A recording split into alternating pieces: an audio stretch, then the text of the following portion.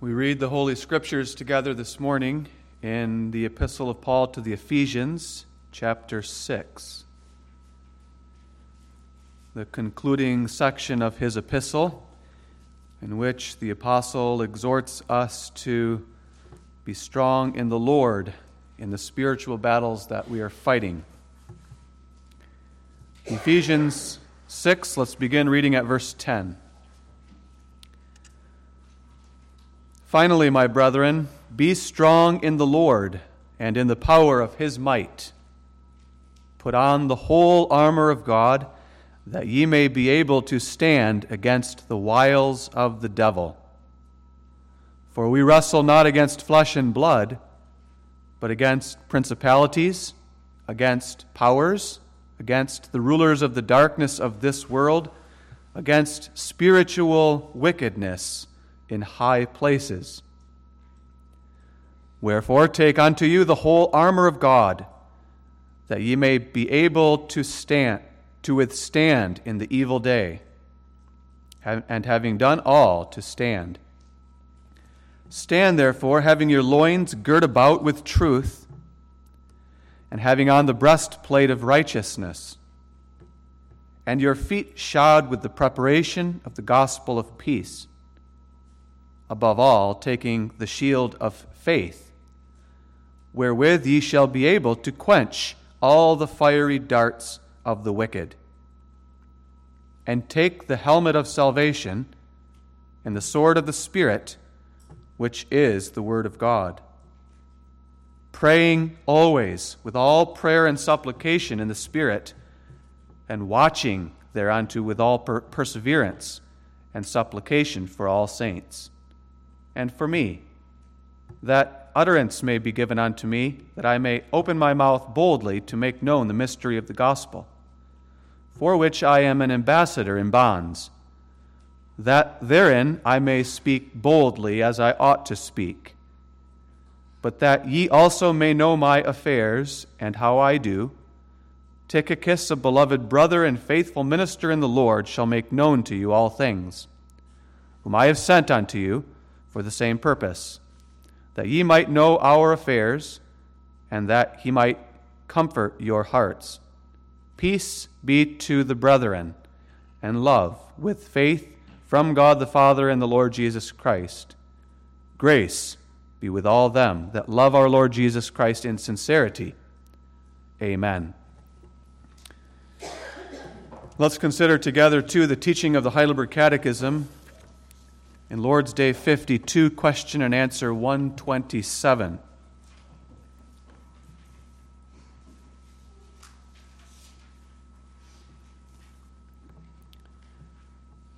Which is the sixth petition? And lead us not into temptation, but deliver us from evil. That is, since we are so weak in ourselves that we cannot stand a moment, and besides this, since our mortal enemies, the devil, the world, and our own flesh, cease not to assault us, do thou therefore preserve and strengthen us by the power of thy Holy Spirit, that we may not be overcome in this spiritual warfare, but constantly and strenuously may resist our foes, till at last we obtain a complete victory. We'll save the rest of that Lord's Day for next time, Lord willing.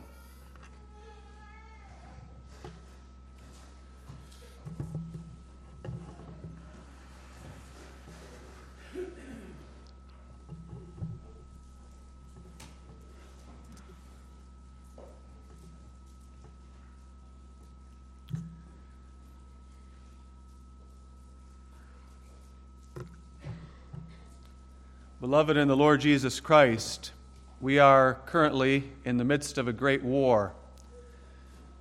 And when I say that, I'm not referring to any physical war, any earthly war, although there are always wars going on in the world throughout history. But I'm referring, of course, to the fact that we are in the midst of a great spiritual war, and that is nothing less than the battle of all ages, the war between light and darkness. The Apostle Paul teaches that in his epistle to the Ephesians. In chapter 6, verse 12, he says, "We wrestle," that is, we fight. We engage in warfare, not against flesh and blood. This is not a physical war, but against principalities, against powers, against the rulers of the darkness of this world, against spiritual wickedness in high places. And therefore, he calls us to put on the whole armor of God and to pray and to watch and to be vigilant. We sometimes forget, I think, that we are in a war. And that is exactly one of the tactics of the enemy. He wants us to forget that we are in a war. He wants us to fall asleep in the midst of the war. And he even wants us to think that there is no war. If he can accomplish any of that in us, then he succeeds. But let us not be deceived. We are in a war, and this war will continue until Jesus comes again. Let us not fall asleep in this war, but as the apostle exhorts us, "My brethren, be strong in the Lord and in the power of his might. Put on the whole armor of God." Our Lord Jesus Christ teaches us to pray for strength in the midst of the war, and that essentially is the meaning of the sixth and final petition of the model prayer. Lead us not into temptation, but deliver us from evil. The sixth petition follows the fifth petition and is closely related to it. You see, in the midst of this spiritual war, we fall, we fail, we sin, we give in to the temptations and assaults of our enemy. We fall down on our faces every single day. And then we feel guilty. We feel ashamed of our sin. Our conscience accuses us that we are sinning against God, that we are breaking his commandments. And in that experience of conscience, we are humbled, we are broken, we are contrite in spirit. We confess our sins sincerely before God. And we fly unto him in prayer. We ask him to forgive us our debts. And when we do that, when we humble ourselves and confess our sins and pray for forgiveness by faith in Christ crucified and not trusting in any of our own works, God is faithful and just to forgive our sins and to restore unto us the joy of salvation. That's the fifth petition, which we saw last time. The sixth petition follows after the fifth petition as its fruit. They're closely related. When we make the fifth petition and we experience in our souls that God truly forgives my sins, and we experience I'm truly righteous in Christ, then we have an eager longing to resist the next temptation when it comes, to overcome that temptation.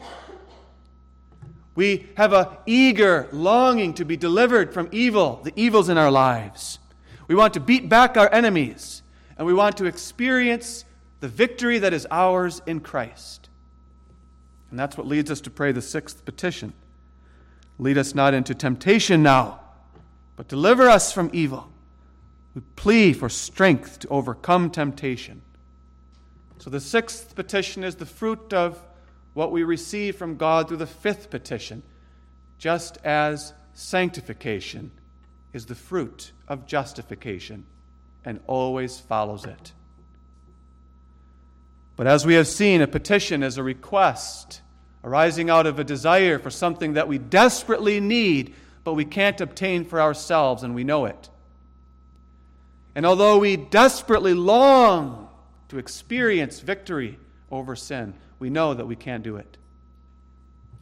And that's why we plead with God in the sixth petition for strength to resist, to overcome, and to enjoy the victory.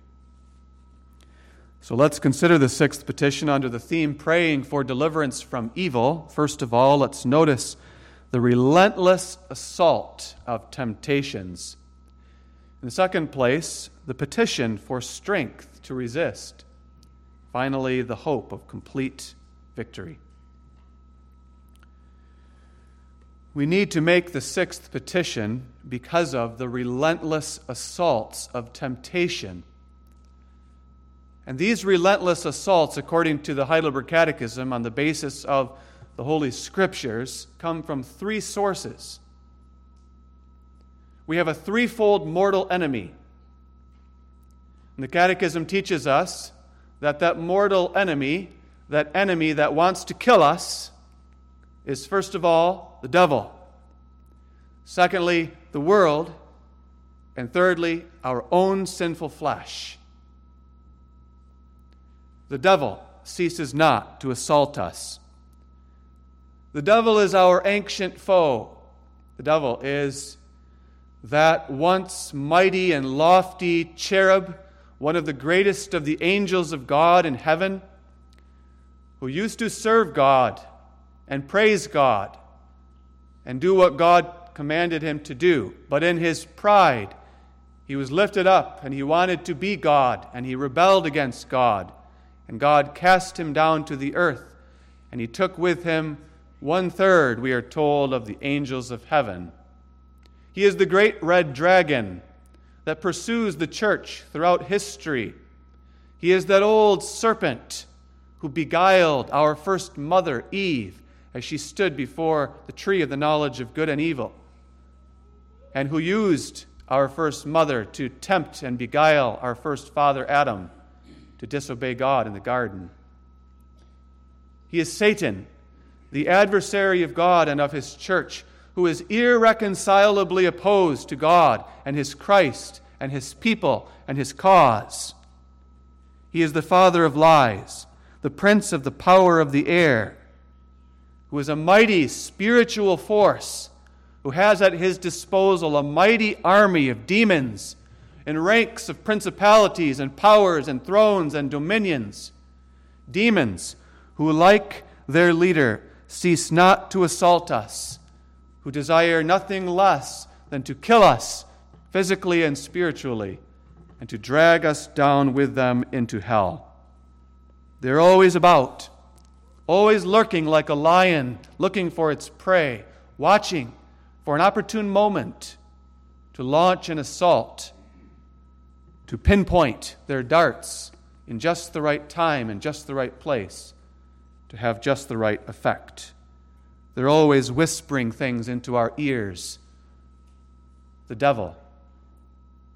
In the second place, the source of these relentless spiritual assaults is the world.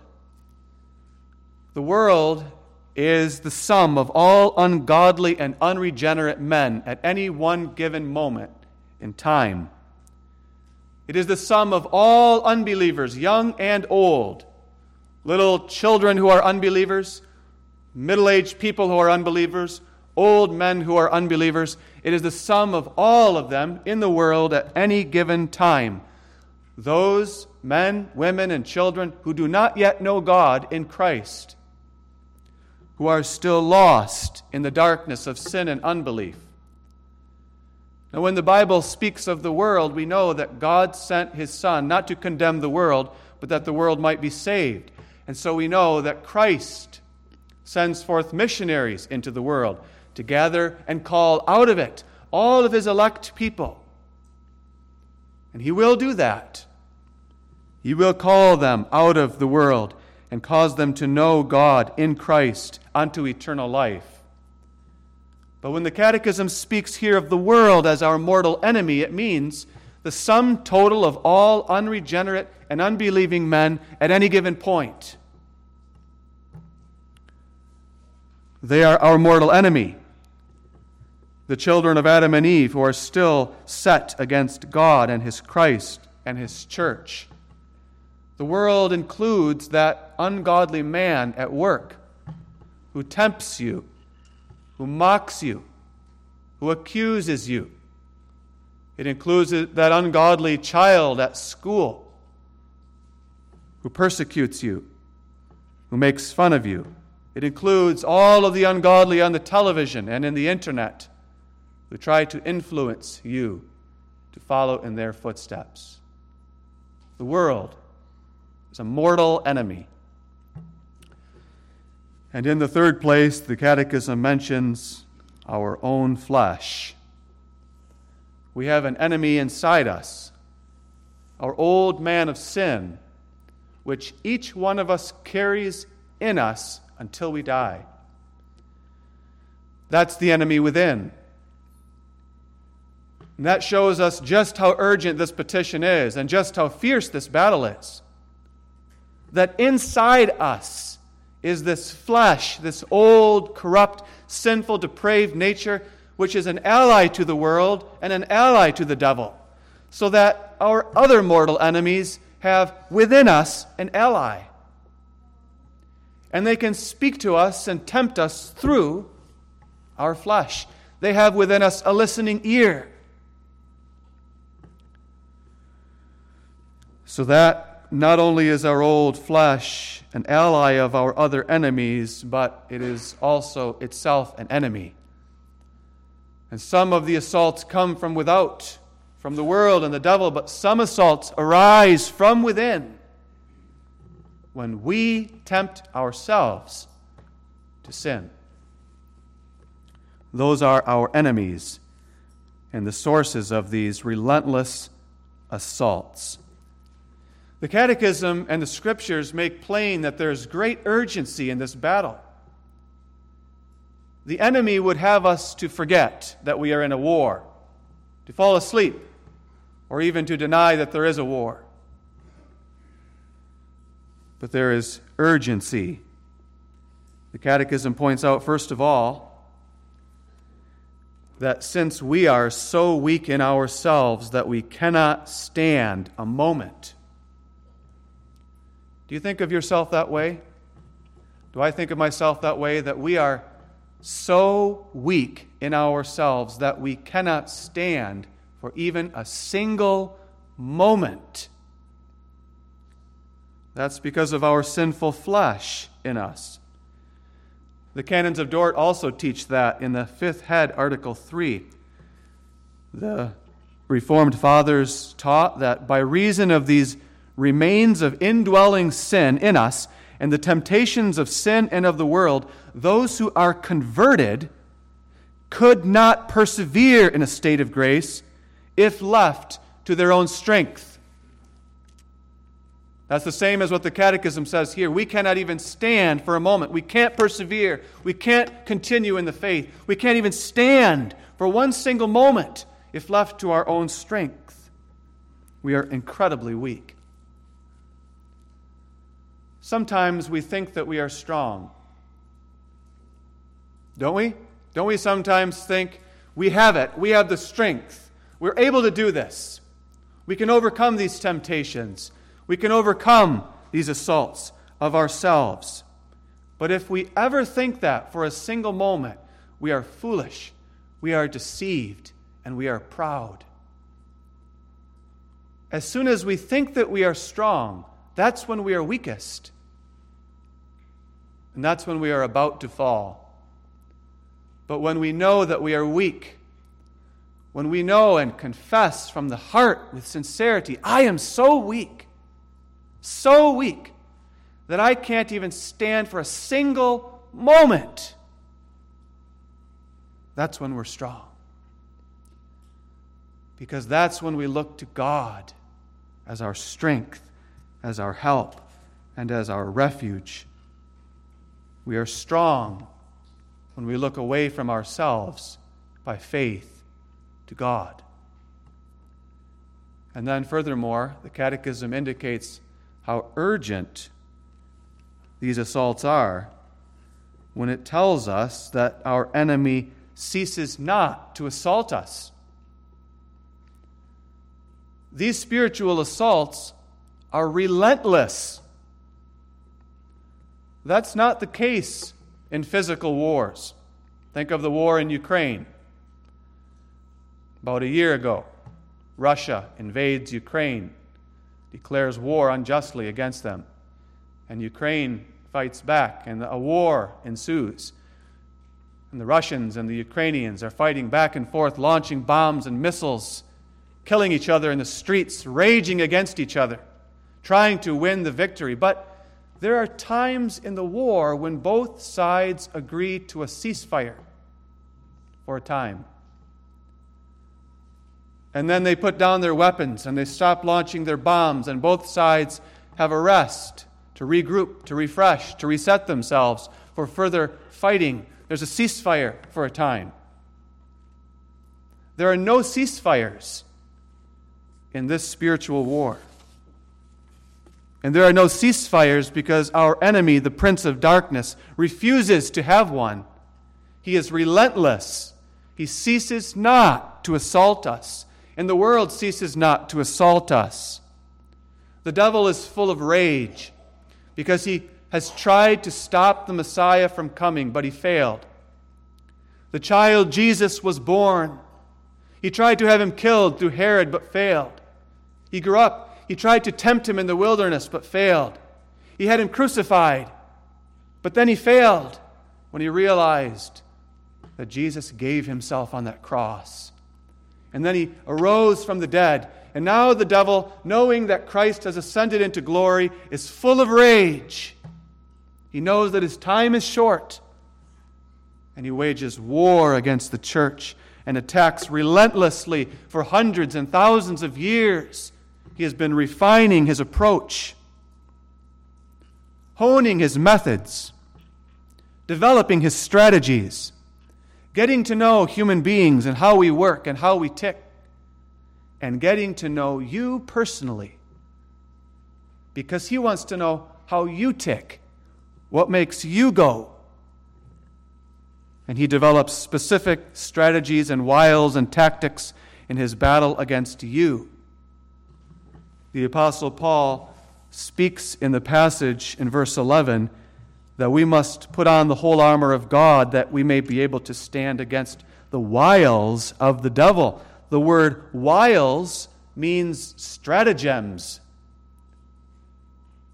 methods. He's always developing strategies and methods of how to attack us, to bring us down. The battle is fierce. The assaults are relentless. Now let's be more specific. The relentless spiritual assault of the battle that we are in comes in the form of temptation. That's why our Lord teaches us to pray, lead us not into temptation. Temptation is the specific tactic, although it comes in many different forms, that our enemy uses. When temptations fail, he resorts to persecution. He resorts to just trying to wipe us out. But always he first tries to tempt. That's his main method of operation. Temptation is the attempt of the enemy to allure us into sinning and to lead us away from God into doubt and unbelief. And therefore we know that temptations do not originate with God. Sometimes the Bible says that God tempts.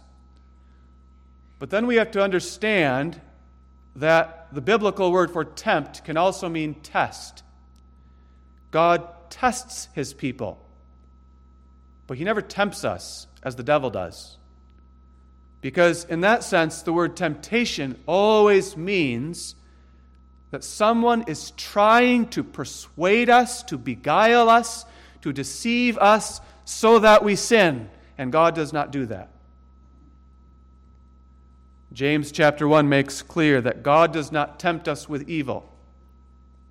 But we are tempted by the devil, we are tempted by the world, and we are tempted by our own flesh. The devil begins his craft of temptation when we are little children. When you were little children, the devil began tempting you. When I was a little child, and these little children here, the devil is tempting them already. the devil uses strategies that involve lies. The devil always attempts to deceive us to believe lies. And so he sees us when we are little children, when we are young, when we are vulnerable spiritually, when we are still learning and growing in the faith. And he looks for opportune moments when we are especially weak, when we are hurting, when we are in pain, when we are vulnerable. And then he strikes. And then he tries to insert into our tender little souls lies about who God is, lies about who we are, lies about what life is about, lies about whether anyone truly loves us. He attempts to beguile us, to lead us down the road that he knows will lead into all kinds of wickedness and sin and unbelief. That's what he does when we're children. He does that through the world. He does that through bullies. He does that through abusive fathers or mothers or other relatives. He uses flesh and blood, people, to plant those lies in us when we are young. And then as we grow, he tries to make those lies sink in deeper. He tries to confirm in our minds that those things are true. Even though we learn from the pulpit and in the catechism that God loves us, we believe that no one loves us. Even though we learn that Christ was forsaken for us, we believe that we have been forsaken. We believe that we are failures, even though God tells us that we are worthy and precious to him in Christ. We believe those lies. And he tries to confirm them through our experiences. And then we become youths, 13, 14, 15 years old, and into high school. And once he's planted a certain number of lies, once he has done his groundwork with us, once he has accomplished certain things in our lives, he attempts to advance further. And he brings temptations upon us. He throws at us a barrage of darts, fiery darts, temptations. Because if we are hurting from those lies or those insecurities of childhood's early days, and then we become high school students, and now we have before us the whole of the possibilities of the thrills and the pleasures of this life. And so he throws at us the temptation of those thrills that our parents taught us are forbidden things, that we ought not to do, that we know from Scripture are wrong to do. What about drinking alcohol excessively? What about drinking with your friends at the party to the point of drunkenness? What does that feel like? You've never experienced it before. Give it a try. Maybe you'll find that it's actually quite fun and very enjoyable. And so he gets you to do it the first time, and you drink yourself into a drunken stupor. But then he's not satisfied with that. He tempts you to do it again. Well, that was a lot of fun, wasn't it? Do it again. There's another party this weekend. Have a good time. Drink. Enjoy yourself. He presents to us all kinds of substances, all kinds of foods and drinks and drugs for us to enjoy. And he brings the temptation through friends, through peers, through relatives, to take hold of those substances and to enjoy them, to ingest them into our bodies, and to see what it feels like, to experience the thrill and the rush and the buzz that come. And we find that that experience gives us, for a moment at least, a little bit of reprieve from some of our sorrows, some of our struggles, and we like it. And so the devil hooks us. He pulls us farther in, so that the use of those substances, which may be legitimate to use in moderation, he pulls us to use them not in moderation, but in excess, so that now we become dependent on them. And we're using them not once in a while, but every single day in excessive amounts. And we find that we need those things just in order to live through the day. Don't you see how he hooked us when we were young and pulled us and pulled us and pulled us deeper and deeper in?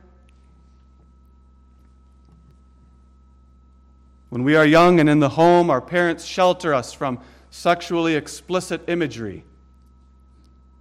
But we become teenagers, and the devil casts his darts, his fiery darts at us, tempting us to open up the laptop, to open up the phone, to go and get the magazine with our friends and have a look.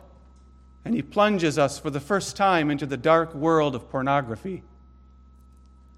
But that's never enough.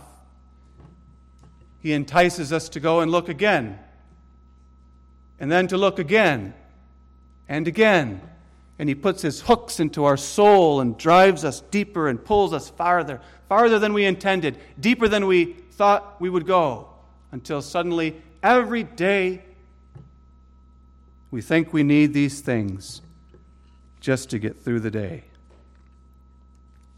Thrills become addictions, bondage, slavery. And that's what the devil wants for you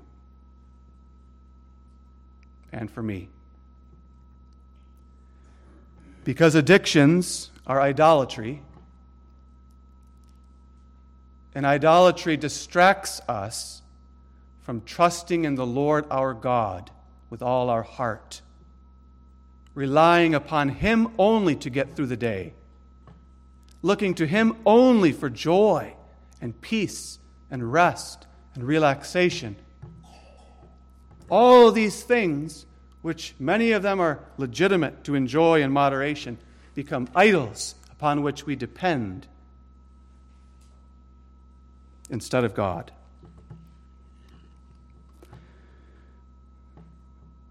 But there are many other ways that the devil tempts us, of course. Some children and some youth get through their childhood and youth without too much suffering, without too much trauma, without abuse. They don't feel this urge to medicate and cope with life through addiction, addictive drugs and things. But the devil comes and tempts us to judge others, in pride to boast ourselves over others who do struggle with things, to gossip about them.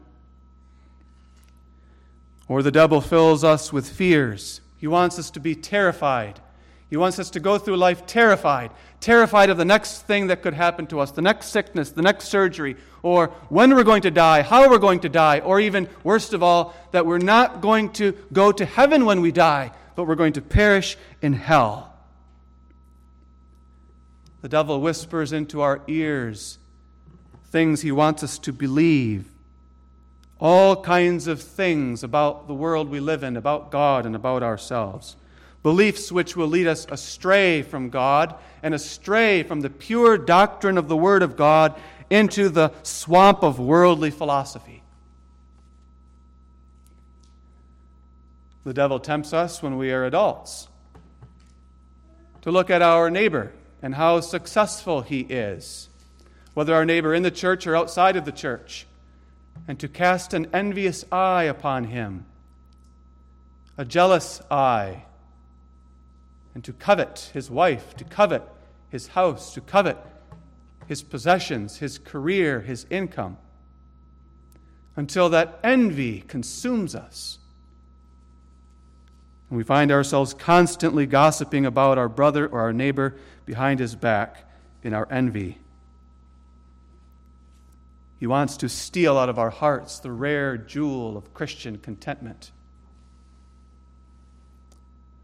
The devil wants to desensitize our minds with regard to swearing, cursing, blasphemy, fornication, adultery, violence, homosexuality, and all kinds of evils on the movie screen. He tempts us to watch something we know we ought not to watch, and then to go a little further and watch something a little worse, and then something a little worse yet, until that becomes our routine and our habits. So that instead of exercising restraint and caution with what we put before our eyes and what we allow to enter into our ears, we throw ourselves with reckless abandon into all kinds of filth on the television screen. He's trying to destroy our souls and to lead us away from God. And then, when we suffer afflictions and trials, he tempts us to be angry with God. Because we don't deserve this, do we? We don't deserve this struggle and this affliction. So he tempts us to shake our fist at God. And so many other temptations. And so our Lord Jesus teaches us in the midst of this fierce, relentless spiritual battle to pray, lead us not into temptation, but deliver us from evil. The Apostle Paul teaches us in Ephesians 6 that we are to put on the whole armor of God. We are to be strong in the Lord and in the power of his might. We are to have our loins girt about with truth. That means that we are to put around our waists a belt of truth. And in those days, the clothing they wore, they needed a belt to hold up their robes so that they could run and walk better. The devil tries to put these lies into us to slow us down and to cripple us so we can't run in the Christian life. Paul says, tie that belt of truth around your waist. Get rid of the lies and replace them with truth. He goes on in verse 14, having the breastplate of righteousness, a breastplate covering and guarding your vital organs, especially your heart. A breastplate not of your own righteousness, but of the righteousness of God in Christ. Because that righteousness of Christ, which he has earned for you, is the only thing that can protect you when the devil casts his fiery darts of accusations at you of how much of a sinner you are and how guilty you are and how much you deserve to go to hell. The breastplate of righteousness will rebuff those attacks. Verse 15, have your feet shod with the preparation of the gospel of peace. Are your feet prepared for the battle? The way you prepare your feet to run and to fight is with the gospel of peace. Knowing the gospel, believing it, treasuring it. The gospel of peace, that you have peace with God through Christ. Verse 16, above all, taking the shield of faith. The shield of faith to quench the fiery darts of the wicked. When he casts his darts at you, flaming with fire, you have to have faith. Believing in God through Christ, you quench those darts which would have you to doubt and fear. Verse 17, taking the helmet of salvation. Yes, in your head is your mind, your Christian, regenerated mind. And it must be protected in the spiritual battle with the helmet of salvation. So that in your mind you remember your salvation. You remember what God in Christ did to save you from your sins and to save you from the wrath to come. That will protect your mind from the devil. And finally, you take the sword of the Spirit, which is the Word of God, in your hand. And with that sword of the Spirit, you thrust it into the belly of the dragon when he tempts you. As Jesus did himself in the wilderness, when he said, it is written, it is written, it is written. Do you do that? When you're tempted to sin, do you say to your enemy whom you cannot see, it is written, I ought to serve the Lord my God, and him only. That's fighting the good fight.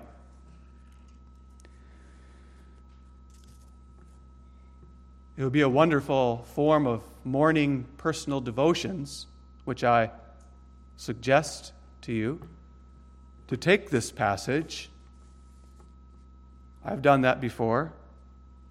And go through each of the elements of the armor of God. Take just one per day, or even maybe one per week. Focus your mind and your heart on it. Understand what it means.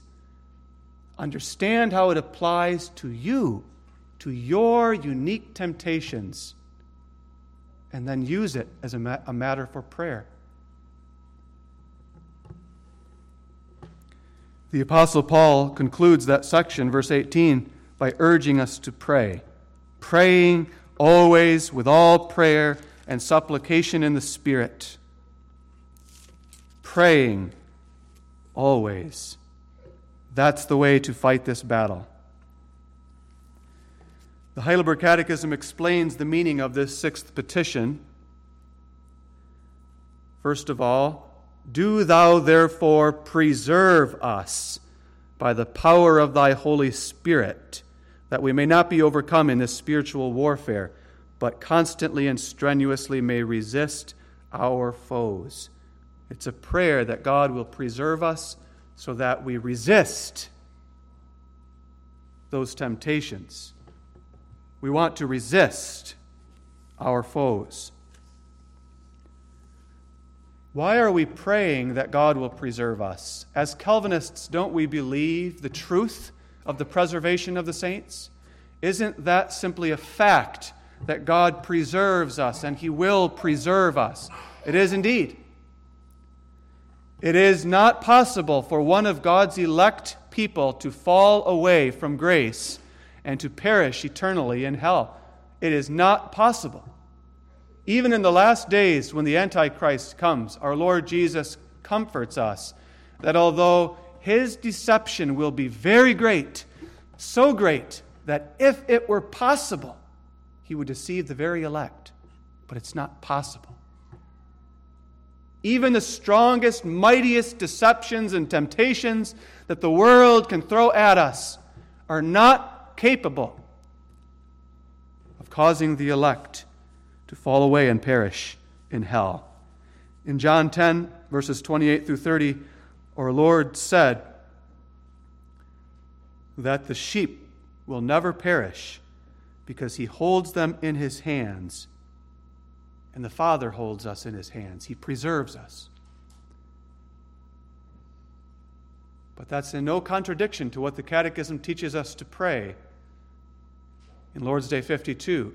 Preserve us, because God preserves us through means. The Canons of Dort teaches that too in Head 5, Article 4, the head on the preservation of the saints.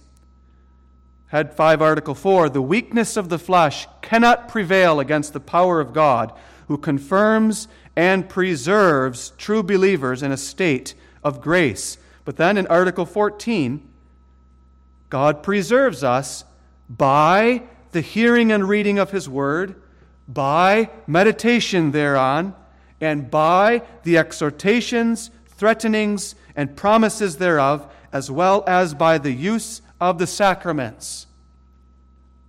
God preserves us through those means. And He also uses the means of prayer, according to our catechism. Preserve us, we are taught to pray. Preserve us so that we will resist. Do you pray that?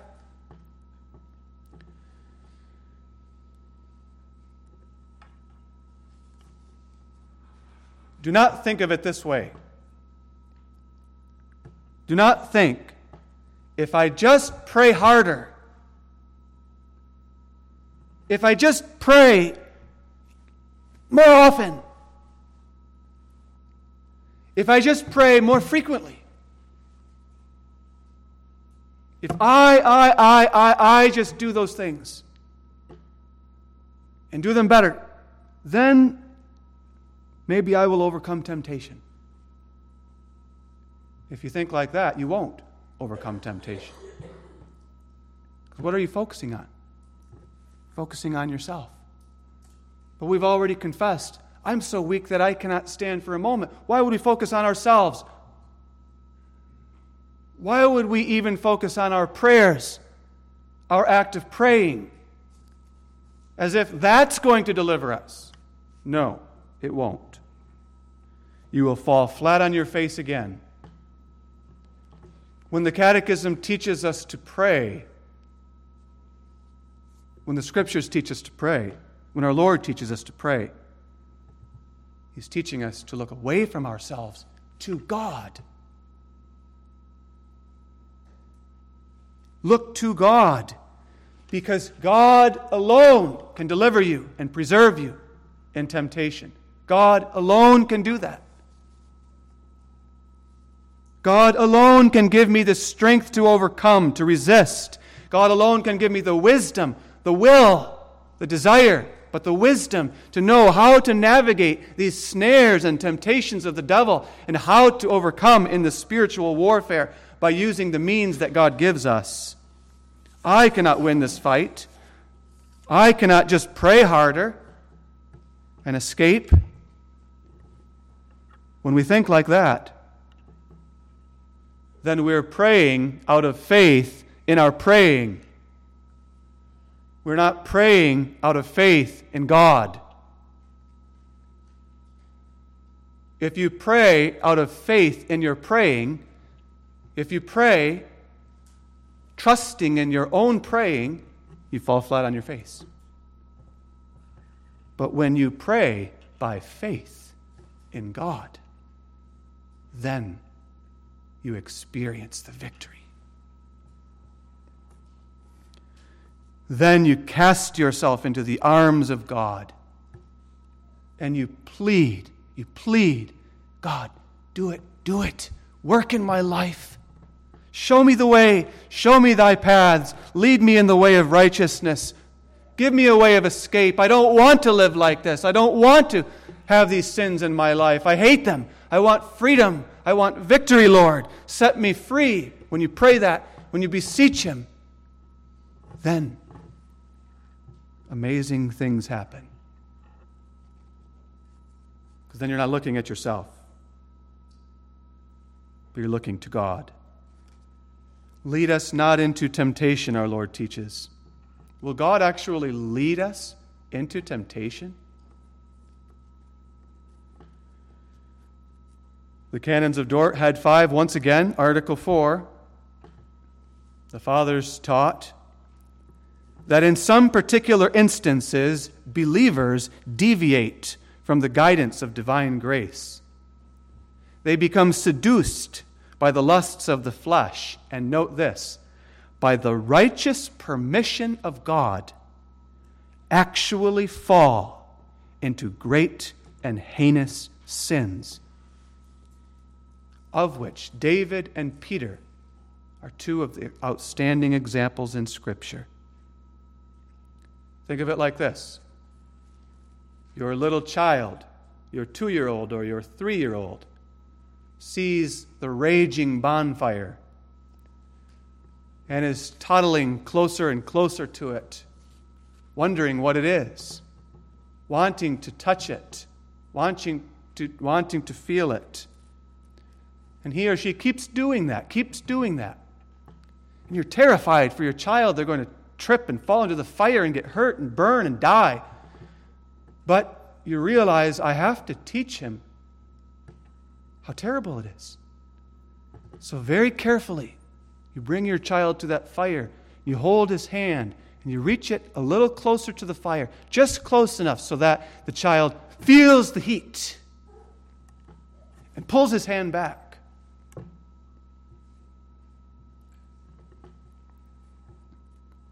God will do that with us. If we're behaving like that,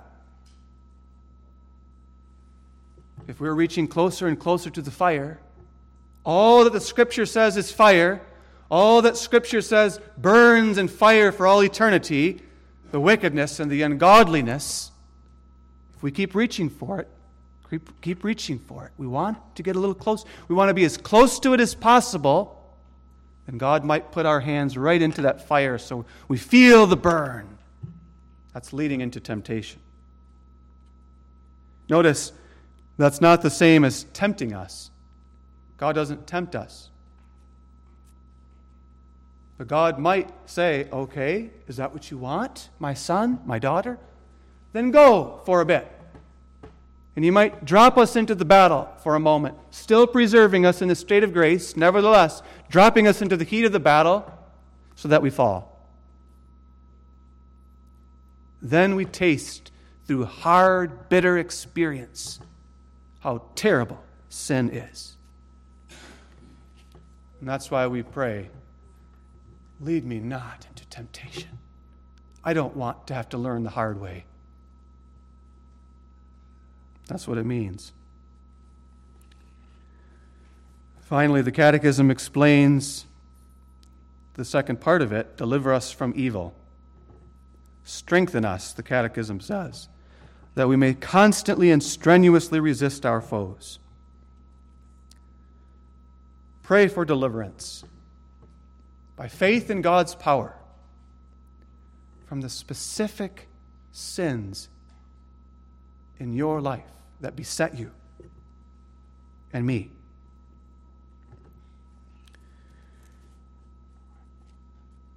The Catechism says we are to make this prayer until at last I obtain a complete victory. And that's the hope that the Scriptures hold out to us. Complete victory. The motivation for fighting, the motivation for wanting to overcome even the greatest temptations and sins in our lives, the motivation is that we already have the victory in principle. The motivation is that Christ died on the cross and rose from the dead to give us the victory. And through the power of the cross and resurrection of Christ, He has wrenched out of the hands of Satan the keys of sin and death and hell. And He has obtained the power to break us free from sin. And through regeneration, He gives us in principle that victory. We have it. So that we are able to confess with Paul in Romans 8, we are more than conquerors through Him that loved us. We are not just conquerors, we are more than conquerors. Because that victory is so certain and so sure. It's finished in principle. It's all there. And not only that, but what motivates us to keep fighting the good fight is that we experience that so wondrously and blessedly in our lives. We experience it very concretely. That there was a time when I wrestled so badly with that particular temptation, and whereas it's not gone away completely, the Lord has given me to taste victory in that area of my life. And when we taste that, that's God applying the riches of Christ in our lives, that motivates us to keep going, to keep fighting, to keep praying, until we obtain the complete victory. The complete victory will be when the Lord graciously snatches us out of this battlefield and takes us into heavenly glory.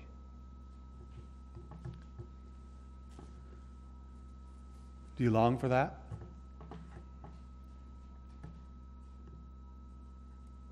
When all the weary night is past and I awake with Thee to view the glories that abide, then I will be satisfied. And to have Christ come again on the clouds of heaven, to raise my body from the dead and reunite it with my soul in a perfect union of body and soul, like unto His glorious body, to dwell under the new heavens, on the new earth, with all God's saints for all eternity, without ever again a single temptation. That's the complete victory. That's when our hope will be perfectly realized. We will dwell together with all God's people, with all our enemies banished to the lake of fire for all eternity, to dwell in peace and rest with God.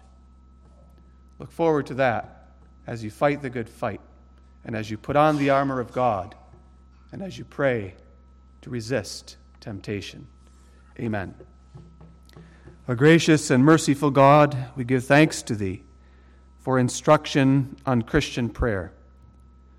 As we have now learned the 6 petitions of our Lord Jesus, we pray that Thou would use them for our spiritual good, that we may grow in prayer, grow closer to Thee, and depend wholly and entirely upon Thee for all that we need for the body and all that we need for the soul, until at last we receive that for which we hope, the complete victory. Come, Lord Jesus,